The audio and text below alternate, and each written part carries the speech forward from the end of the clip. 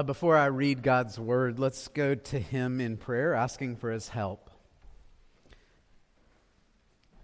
Lord God, Your Word is truth. It is living and active. And we plead with You now, O God, to make Your Word work in our hearts. And we confess, O God, that for many of us, we have trained ourselves to become sermon-proof. We've learned to tune it out, perhaps to give an occasional head nod, but to not bow our hearts before You. And so I pray, O God, that You would take away any sense of resistance and that we would come as Your children, hungry for the Word, and that we would say in all sincerity, "Speak, Lord, for Your servants are listening." Amen. Would you take out your copy of God's Word? Turn with me to Hebrews chapter 13. For those who are visiting, it's our custom to work verse by verse through books of the Bible. So we've been in Hebrews now for about a year. And the fact that we're in Hebrews 13 means we're in the home stretch. We'll probably, Lord willing, finish in the next month or so. There's about 24 verses that are left. And so in the weeks ahead, we're going to get our money's worth out of them. This stretch of Hebrews at the end is going to be rapid fire application. It's going to be one thing after another. Many of the New Testament books are written this way. They have extended teaching about the gospel. And then you come to a point and it starts to say, okay, if this is what you believe, if this is your experience, here's how you are to live. And I want you to see how Hebrews is doing that. Look back to what we looked at last week at verse 28 of chapter 12. Where it says, "Therefore let us be grateful to receive a kingdom that cannot be shaken, and thus let us offer to God acceptable worship with reverence and awe, for our God is a consuming fire." So he's saying there, if you're grateful for the gospel, if you're grateful for what Jesus has done, worship Him. And then there's a sort of an opposite bookend in Hebrews 13, verse 15. So look there with me before we come to our scripture reading. It's going to say almost the same thing in different words. "Through Him, let us continually offer up a sacrifice of praise to God. That is the fruit of lips that acknowledge His name." So both of those passages are saying if you are grateful for the gospel, it ought to radically transform your life. It ought to shape how you live. And what's going to happen in the middle is practical application, pastoral application about here's how you are to live if you have loved Jesus Christ. That's the sum and substance of the Christian life. Not what we do to be saved. We cannot do anything to be saved. But Jesus has paid it all. And so the Christian life is returning to God thanks for what Jesus has done on our behalf. So look with me at Hebrews chapter 13, starting at verse 1. This is the Word of God. "Let brotherly love continue. Do not neglect to show hospitality to strangers, for thereby some have entertained angels unawares. Remember those who are in prison, as though in prison with them, and those who are mistreated, since you also are in the body." We'll stop there. The grass withers, the flower fades, the Word of God will stand forever. You have probably had the experience of meeting a married couple, and maybe you really like the husband, but the wife can be pretty difficult. Or vice versa. You really like the wife, but the husband's just abrasive, and he's not a lot of fun to be around. Now, I'm a little bit sensitive to that because in the equation of me and my wife, she's a whole lot more likable than I am. But in that scenario, if you want to be around the one spouse that you like, you're going to have to learn to love the other one as well. When it comes to Jesus Christ, there is nothing unlovely in Him. There is nothing in Him that ought not captivate the fullness of our hearts. He is easy to love. But when we love Jesus Christ, we're also called to love His bride, His spouse, the church. And she can be a very difficult bride to deal with. But if we love Jesus, then we must love the church. Another image of this is the image of a shepherd. Jesus is the good shepherd. Well, when a shepherd calls the sheep to himself, he not only calls them to himself, but he calls them into a flock. He calls them together. And both of those illustrations, the illustration of marriage, the illustration of the flock, mean that everyone who belongs to Jesus belongs to everyone who belongs to Jesus. To belong to Jesus is, by his design, to be part of his church. And that's his design because the church is designed to be the chief place of our spiritual growth and service. We simply don't grow to spiritual maturity apart from deep involvement in a community of believers. And part of the reason is the New Testament makes that so clear. All of New Testament life is lived in community. You miss this in the English, but the commands, the vast majority of commands in the New Testament are not you singular, they are y'all. They are you plural. They are you together. And so the Christian life is intended to be lived in a band of Christian brothers and sisters, in a family where you find a place. That's the church. But as you know, and I know, life in the church isn't always easy. We probably all could name ways that in our lives in the church we've been hurt by or offended by or left out of things by other believers. We're probably a lot less aware of the ways that we have hurt others. But that just happens when you pack sinners into a tight space to gather. But if you love Christ, you must love the church, no matter how spotted or blemished she may be, because she is his beloved bride, purchased with his own blood. I think that the occasional difficulty of life in the church, we can look at it as a necessary evil. I need to be in the church, but church life is hard. But you know, it's more than a necessary evil. Actually, the difficulties of church life, the friction of sinners packed into a family together, it's actually essential for our growth. I think in a way, Christ intends for church life to be hard at times. Not to wound us, but so that we would have regular opportunities to share and exercise and extend the graces that we ourselves have received from Jesus. He intends for us in the church to have to sacrifice for the sake of others. He intends for us in the church to pour our lives into others. He intends for us to have to extend and seek forgiveness to one another, just as He has extended forgiveness to us. Life together in the church can be very hard, which means life together only works if we are living in close union with Christ, abiding in Him, daily drinking in His grace so that you and I can extend that grace to one another. And our sacrifice to Him, our offering to Him, our worship to Him, to use all this Hebrews language, is to faithfully live life together in the church.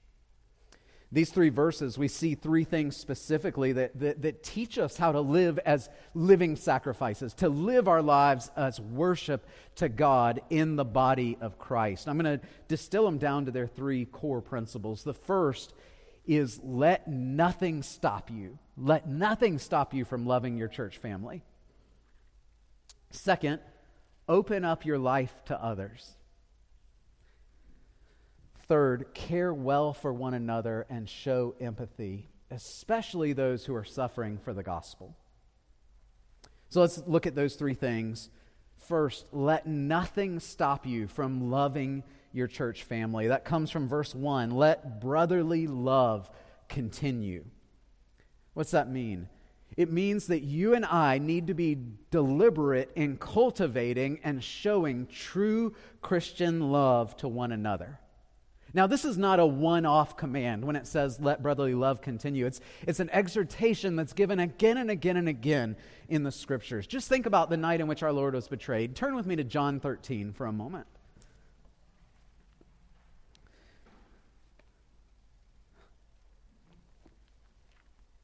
You know, all Scripture is from the Holy Spirit. All Scripture is inspired by God. And so all Scripture, we could say, are the words of Jesus, but especially Jesus' words here on the night in which he's betrayed. He's going to be crucified the next day. What is upon his heart? Well, look at John 13, starting at verse 34.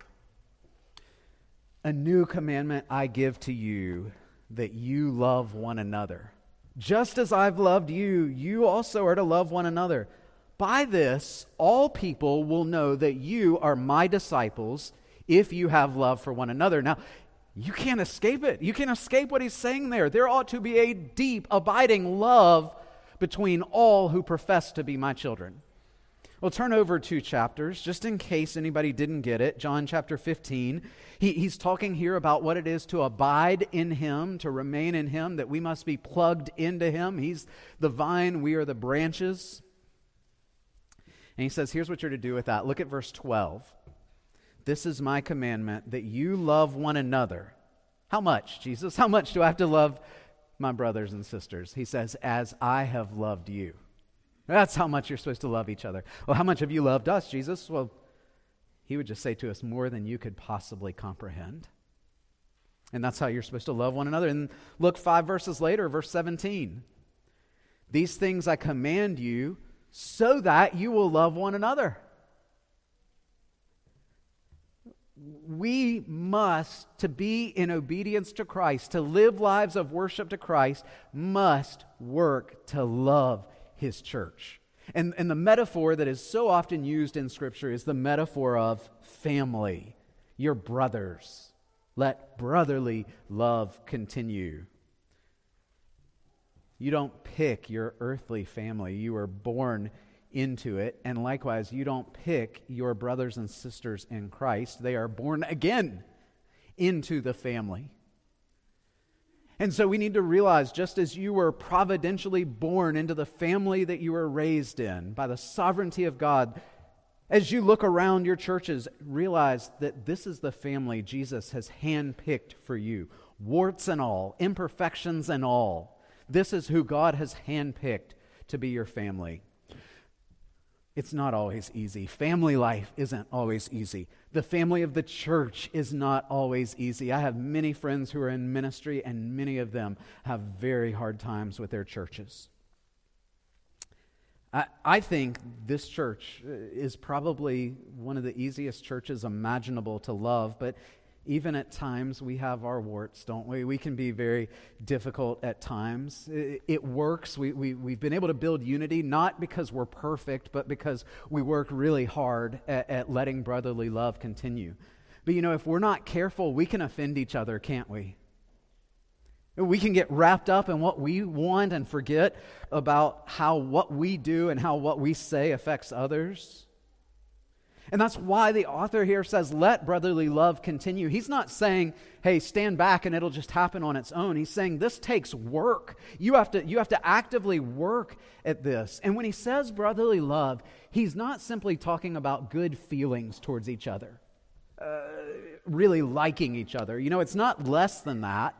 It's good for us to like each other. It's good for us to have affection for each other. But when it says, let brotherly love continue, it is a call to sacrificial, costly, Christ-like love. Love is only love when it is attached to action. Love is far more than feeling. In fact, the times that love can be most worshipful to God is when we least feel like loving each other. That's when it requires the most from us. And so we've got to cultivate as a church a genuine delight in one another to say, not only do I want to like that person, but I want to love them as Christ has loved me. Most of you in your families, you have at least one person that's exceptionally hard to love, don't you? It's going to be that same way in the church. There are going to be people that this just takes more work with, but we need to realize the ball isn't in our court. Jesus did not say, if you feel like loving difficult people, then I want you to do that. That'll be your spiritual gift. No, the call here is for everyone who belongs to Jesus to love everyone who belongs to Jesus. That's universally true, but it's particularly true in this local outpost of the kingdom of heaven. That's part of our worship. And so if I look at you and say, I'm not going to love you because I don't think you're worthy of my love, I've totally misunderstood what Hebrews is saying. Hebrews is saying, I'm going to love you because Jesus is worthy of me loving you. The worship of Christ demands that I love my brothers and sisters. It's part of our worship.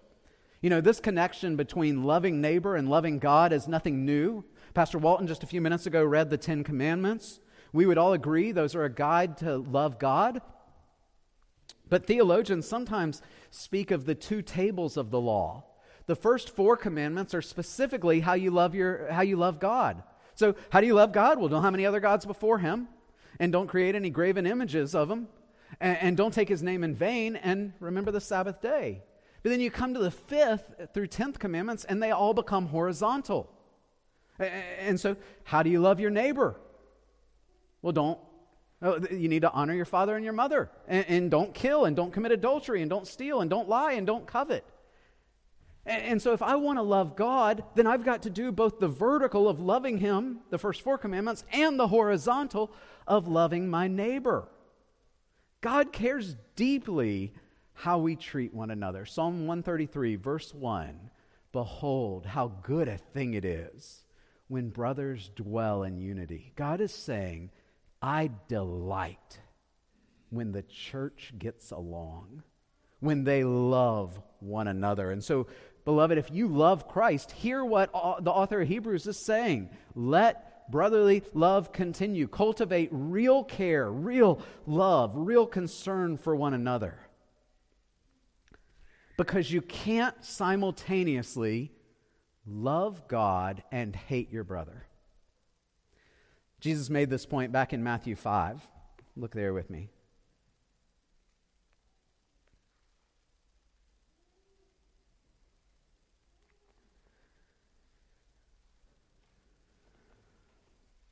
Matthew 5, Sermon on the Mount, verse 23.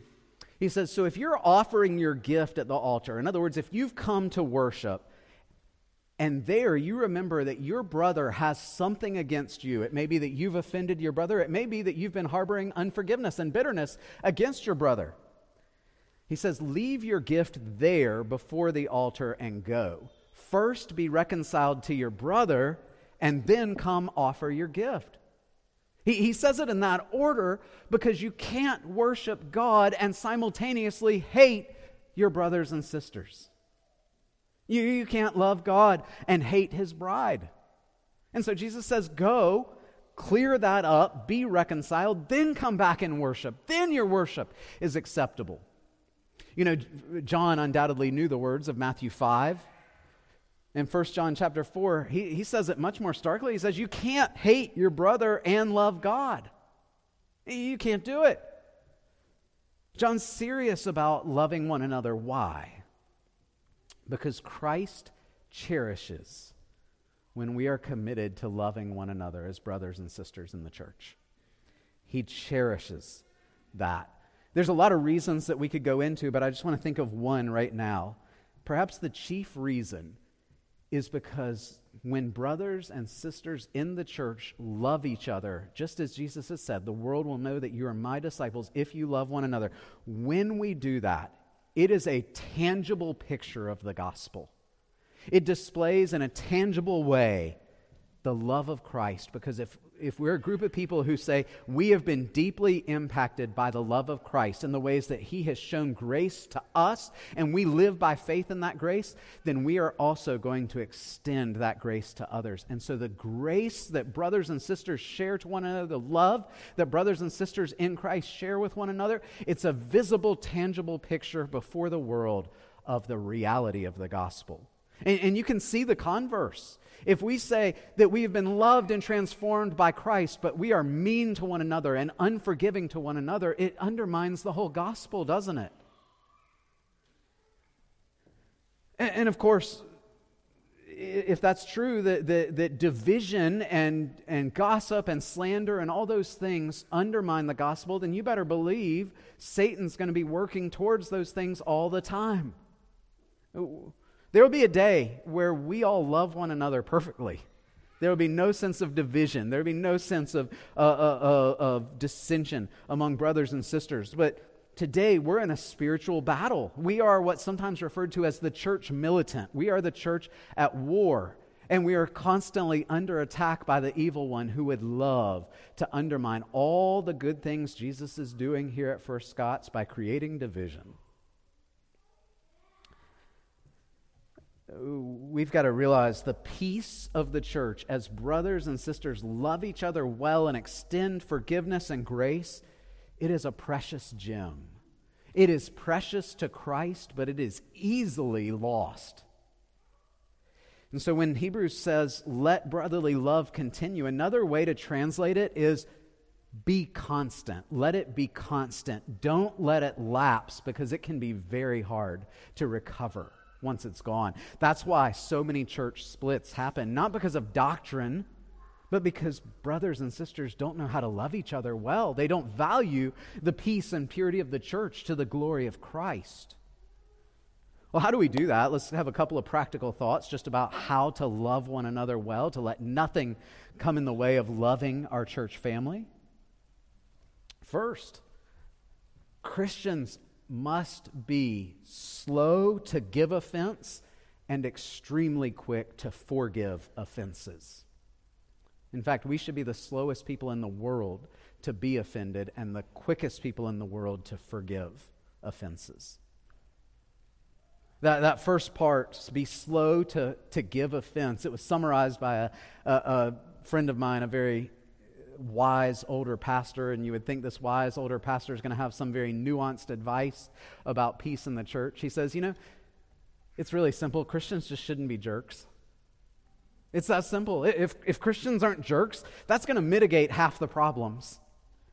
And the other half is that sometimes our feelings can get hurt way too easily. We didn't get recognized for something we accomplished. We accidentally hurt somebody's feelings, those things. We live in a culture that loves to be offended. Beloved, being constantly offended is not a Christian virtue. Look with me at Proverbs 19. And I know in many ways I'm preaching to the choir, because I do not think this is a church that looks to be offended. I don't think there are many in this room that are overly sensitive. But there's always room for all of us to grow, myself included. Look at Proverbs 19, verse 11.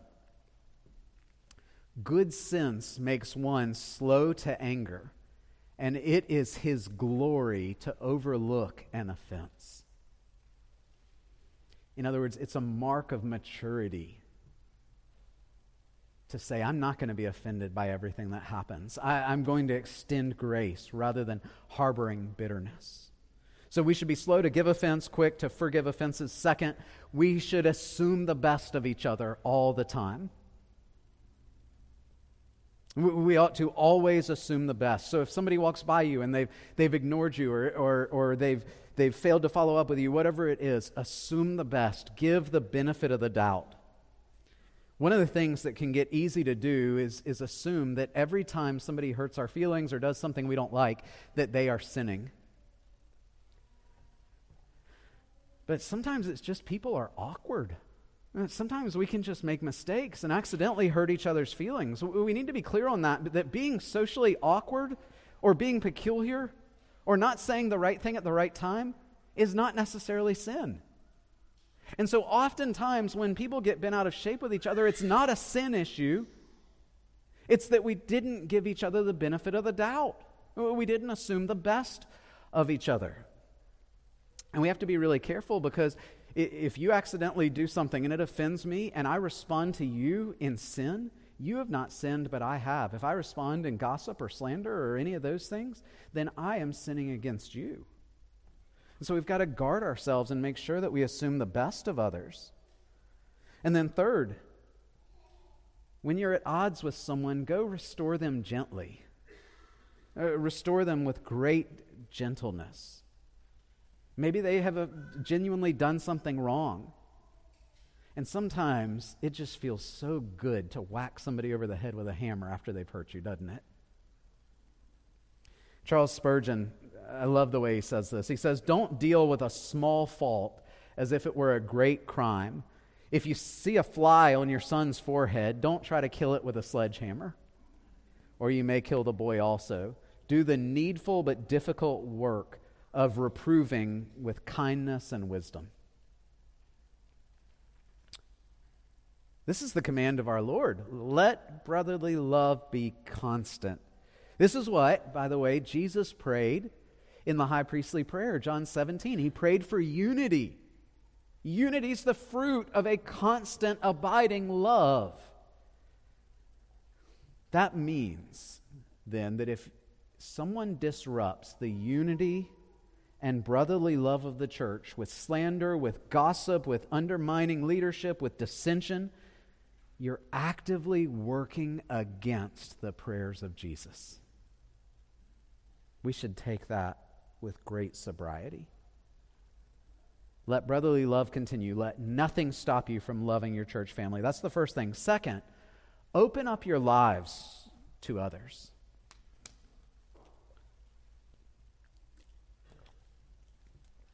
Verse 2, do not neglect to show hospitality to strangers, for thereby some have entertained angels unaware.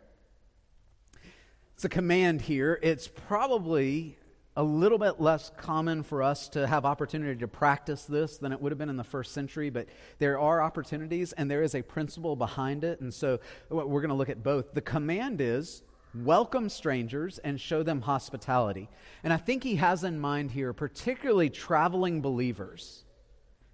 And that would have been a very difficult practice because in the first century, inns were dirty, dangerous, expensive, immoral places. Did any of your parents used to say to you, "Good night, sleep tight, don't let the bed bugs bite"? Well, if you stayed at an inn, there's a really good chance the bed bugs were going to bite. And you were going to pay a lot for them to bite. And oh, by the way, inns doubled generally as brothels.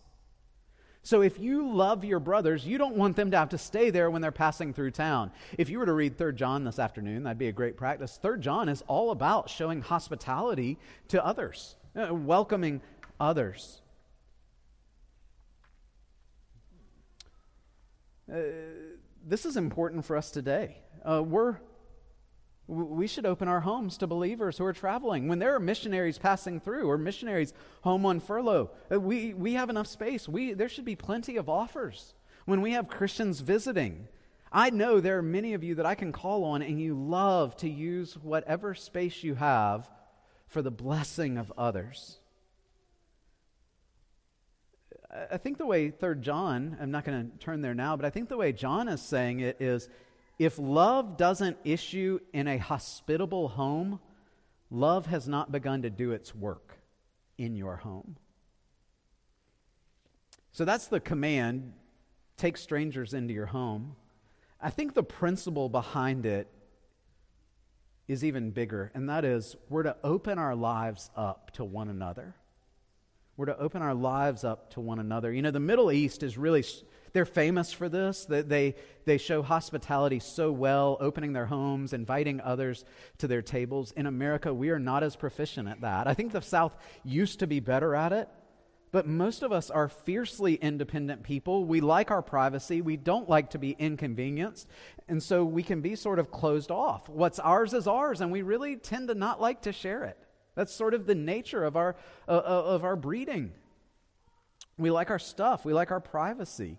The call to hospitality is to open it all up to one another, to open our lives up, to share life with one another, to pour our lives into one another, and constantly seek to use what we have to be a blessing to others. That takes work. Because of that fierce independence that exists in so many of us, it takes work to open our doors, to open our lives up in service to Christ. But it's our worship. Look again at verse 16, which we'll get to in a couple of weeks. Do not neglect to do good and to share what you have, for such sacrifices are pleasing to God. You want to worship God?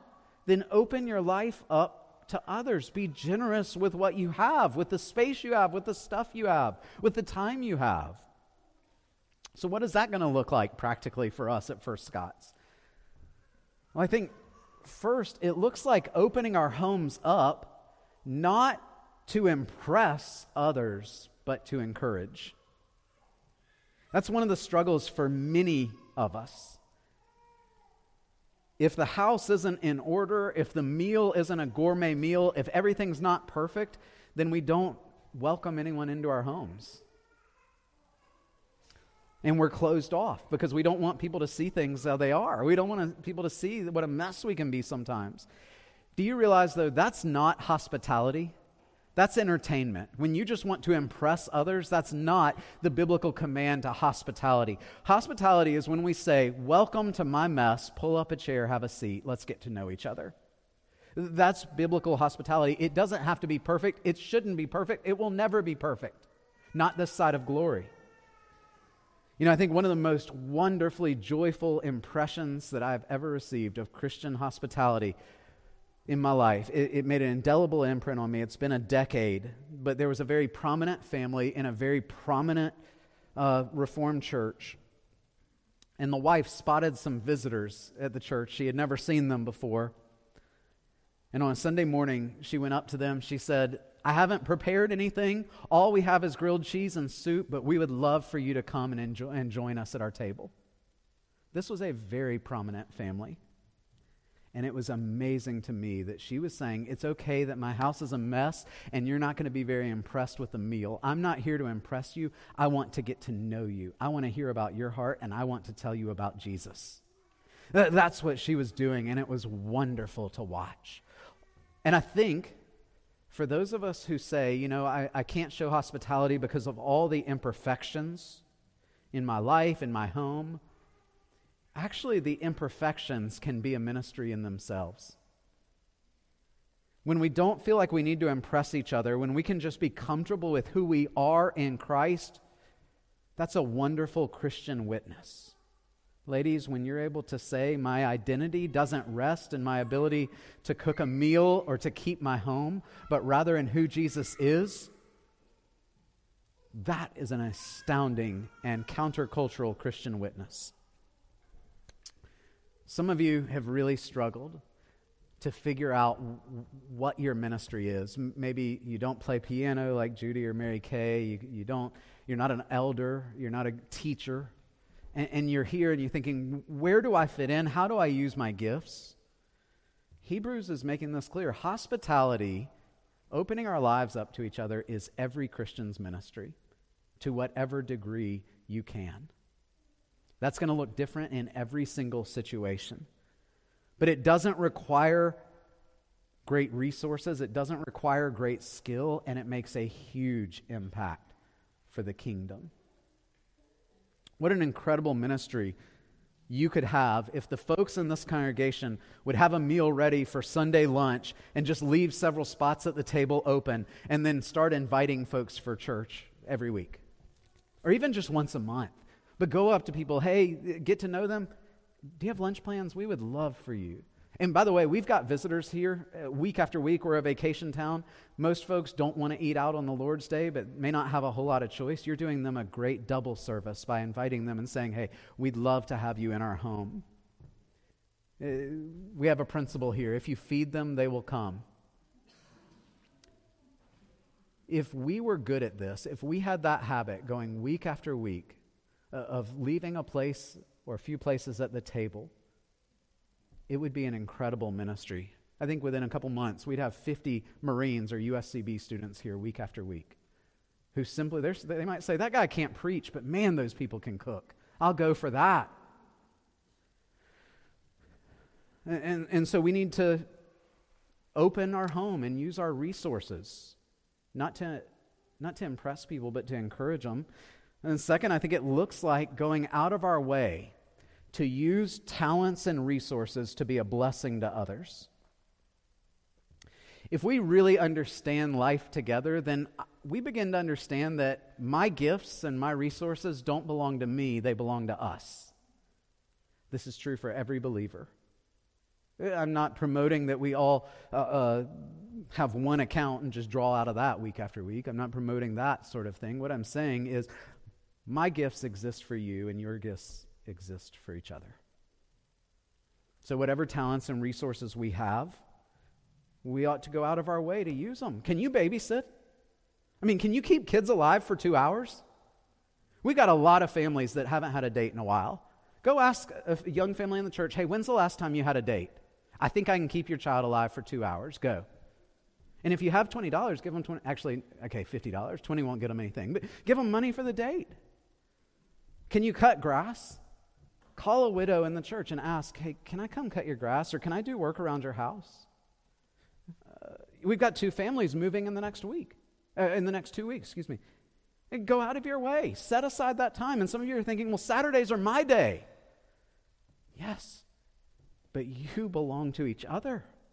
Open your lives up to one another. Go out of your way to bless one another. You want to see how important hospitality is here? Look at the end of verse 2. Do not neglect to show hospitality to strangers, for thereby some have entertained angels unaware. He could be talking about Manoah. He could be talking about Lot. I think he's talking about Abraham. Abraham, Genesis 18, had the supernatural visit from the Lord and angels. And from that story, we see Abraham run to greet them. This is Genesis 18. He pays them homage. He provides them water to wash their feet. He gives them a place to rest. He gives them a great feast. And he escorts them down the road as they leave. He is the consummate host. In fact, in the Jewish mind, Abraham was the premier model of hospitality. And I don't think it's saying you should show hospitality because you never know if you have that guy over to the house if he's actually an angel. What it's saying is if you look at the purposes of God, one of the things he has used greatly throughout the history of redemption was hospitality, ordinary people showing ordinary ministry in their daily lives. He's saying, you never understand, you can never imagine the eternal consequences of what you're doing. So we're to open our lives up to one another. Third aspect of life together is deep care and empathy. And I'm going to add, for those suffering for the sake of the gospel. Look at verse 3. Remember those who are in prison, as though in prison with them, and those who are mistreated, since you also are in the body. We're always to show care, we're always to show empathy, but the context here is those who've been imprisoned and are being mistreated. I think it extends to everyone who's suffering for the sake of the gospel. In the first century, the prison system would not have made sure that people were fed and clothed like it does today. So who did they rely on? Well, they relied on family. But what happens if you're a Christian? You were raised Jewish, you've become a Christian, your family abandons you, and now you are in prison for the sake of Christ. Well, you are utterly reliant on your brothers and sisters to come and to visit you and care for you. We see Paul in a lot of his letters saying, hey, would you send me the parchments? I'd like my cloak, those sort of things. He's utterly reliant upon the care of the family of Christ, the care and the empathy of the family of Christ. This is so important that Jesus in Matthew 25, he's talking about the final judgment, and he says, one of the marks of those who belong to me, one of the marks of a true Christian is caring for those in prison, caring for those who are mistreated. Now, I'm going to guess that maybe only a couple of us in this room know anybody who is in prison because of the gospel. It's not that it's not happening. It's just not happening in our context by the grace of God. I wonder if you realize this, though. There are more persecuted and mistreated Christians in the world today than ever in the history of the church, as far as we know. One statistic says there are at least 360 million Christians who experienced high levels of persecution and discrimination in 2022. We might say, well, that's kind of subjective. What is high levels of persecution and discrimination? Well, the same source estimates that in 2022, 5,898 Christians were martyred for the sake of the gospel. That's in the last year. That was 1,000 more than the year before. This is happening day by day. And who are those people? They're not remote people on the other side of the world. Those are your brothers and sisters. Hey, you won't see them, you won't lay eyes on them until glory, but our hearts ought to go out to them. Our prayers should be for them today. The principle is we as a church must care well and show empathy for those who suffer for the sake of the gospel. Voice of the Martyrs is a great resource to read on that, and it talks about how people are suffering throughout the world. But it's not just remote places that people are going to suffer for the sake of the gospel. There's folks in this room, especially younger folks, who may lose a lot because they follow Christ. If you're committed to salvation in Jesus Christ alone, it will cost you. If you're committed to biblical marriage, it will cost you. If you're committed to historic and biblical definitions of man and woman, it will cost you. Some of you will lose relationships. Some of you will lose jobs. Many will lose standing in the community. And maybe eventually we will in this country go to prison for our faith. I have no idea. Only the Lord knows that. But just look at the context around us. This is June. You might think this must be Noahic Covenant Appreciation Month because you see rainbows everywhere. But it's Pride Month. LGBTQ Pride Month. Do they not know that pride goes before the fall? It's the month of the year in which companies publicize how virtuous they are by pandering to a small minority of people. And the reality is, today, you must conform or you will suffer. I don't know if you saw this, just this past week, you had a professional baseball player who was being ostracized and ridiculed by the news because he refused to support Pride Week. And it'll happen more and more. When a culture holds the Bible in contempt and they mock biblical morality and they despise God Himself, we should not be surprised to find that we too are held in contempt. Christ said His disciples would be hated as He was. Do you know what ought to be the thing we can count on? If our families, if our jobs, if everybody else in the world forsakes us, humanly speaking, the one thing we should be able to count on is our brothers and sisters in Christ saying, hey, we're not going anywhere. We are right here with you. Verse 3 gives us the rationale. It says, because you're part of the body too. If you stub your toe, even the pinky toe, for some reason that one hurts so bad, but if you stub your toe, you don't go, oh, it's okay, it's just my toe. You feel the pain of it because it's your body. You're part of that body. When others suffer for the sake of the gospel, it should pain us all. We should have deep care and empathy so that we can bear one another's burdens. One of the great examples of this in Scripture is Onesiphorus. Do we have any children on the way? Onesiphorus, great name. But 2 Timothy 1, here's what Paul says about Onesiphorus. You're all aware that all who are in Asia turned away from me. Why? Because Paul's in prison. Among whom are Phygellus and Hermogenes. May the Lord grant mercy to the household of Onesiphorus, for he often refreshed me and was not ashamed of my chains. But when he arrived in Rome, he earnestly searched and found me. The call here is to be a modern-day Onesiphorus, to encourage those who are suffering for the gospel. I want you to put yourself in Onesiphorus' shoes for a moment. They'd say, you know Paul? We don't like that guy. There may be a day where someone in this church is put in a position of opposing the culture for the sake of Christ, and it goes viral. That happens so easily today. Would you be a modern-day Onesiphorus? If someone says, oh, you go to First Scots, isn't that the church that David goes to? Didn't you see what David said about gender, about marriage? I hear he got fired from his job for being narrow-minded. You really hang out with that guy? Yeah, he's my brother. I'm not ashamed of him. That's what Onesiphorus did for Paul, and we are to do that as well, to care for those who suffer, especially for those who suffer for the sake of the gospel. This is hard stuff, isn't it? It's just 3 verses. It shouldn't be hard, but it is. It's hard because we're naturally selfish, and it takes work to do these things. That's why Hebrews calls it an offering.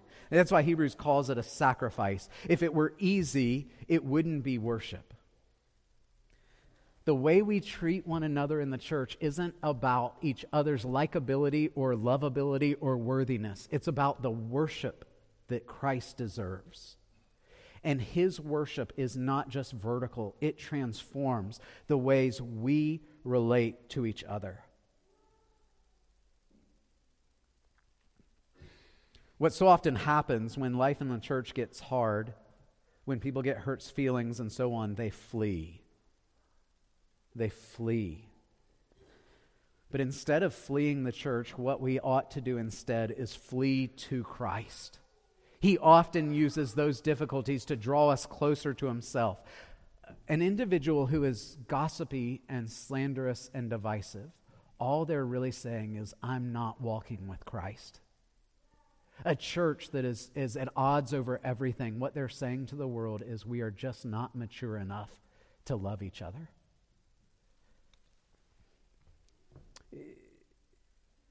If there's ever anyone you have a hard time loving, run to Christ. If you want the model of real hospitality, run to Christ. If you don't understand what deep care and empathy look like, run to Christ. And what we're to do is not only to imitate his model, but first to absorb it into our own hearts, so that it would transform us and it would orient us, compel us to love one another as Christ has loved us. How do we apply this text? First, it's obvious, but it needs to be said. You can't do this if you're not gathering with the people of God. I'm not talking about those who are providentially hindered with health issues and cannot reasonably gather with the church. I'm talking about the many who say, I'd rather just sit on my couch in my pajamas and sip a cup of coffee, and if it gets kind of long, I can fast forward through a few minutes of it. Worship is not about ease and comfort. Worship is about intentionally living our lives to the glory of Christ. And if you're doing that alone, when you could be with the saints in corporate worship, you are not able to do what this passage tells you to do. Maybe you're avoiding in-person worship because the people are difficult. This command requires us to engage with one another personally, with our brothers and sisters, to the glory of God, unless we are so providentially hindered that we cannot possibly be there.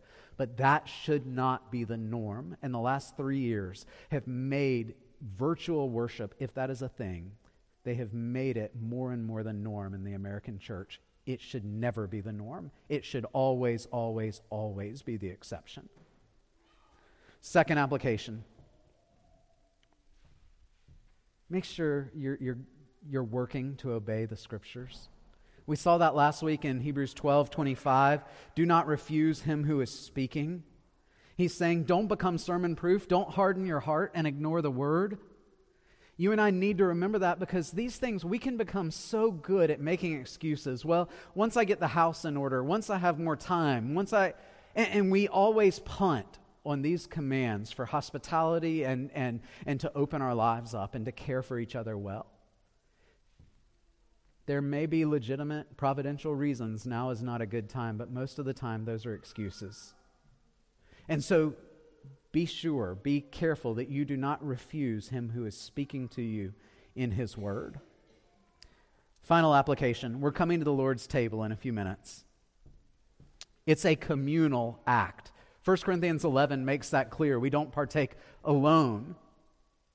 We do it as a family. We do it as a body. It tells us there, as you come to the table, you're proclaiming the Lord's death to each other. You are standing before God's people saying, this is what I believe. This is what I proclaim. And Christ instituted this meal not just for our fellowship with Him, but for richer, deeper fellowship with one another. So let me ask you, before we come to the table in a few minutes, beloved, is there a relationship you need to make right? Is there someone you've been harboring bitterness against and you've been unwilling to forgive? Maybe they don't even know about it, but it's tearing your heart apart and it's distracting you in worship. Or is there someone that's wronged you and that you need to go and make it right? Whatever it is, make it right in your heart right now before you come to the table. And then make it your aim to go to that person as soon as possible before you come back into worship. And make it right with that person. If Christ has reconciled you to Himself, we too ought to seek to be reconciled to one another. Let's go to our God in prayer. Lord, in many ways, when we talk just about the vertical, it can be easy because we can talk about these things in theological terms and theoretical terms. But when it's brought home into our daily lives, into the body of Christ, we are good at putting up walls. We're good at shelling up. We're good at coming up with excuses. Excuses why we haven't loved the brethren well. Excuses why we don't open our lives up to one another. Excuses why we don't show deep care and empathy. And I pray that you would just melt our excuses with your love and help us to practice the same sort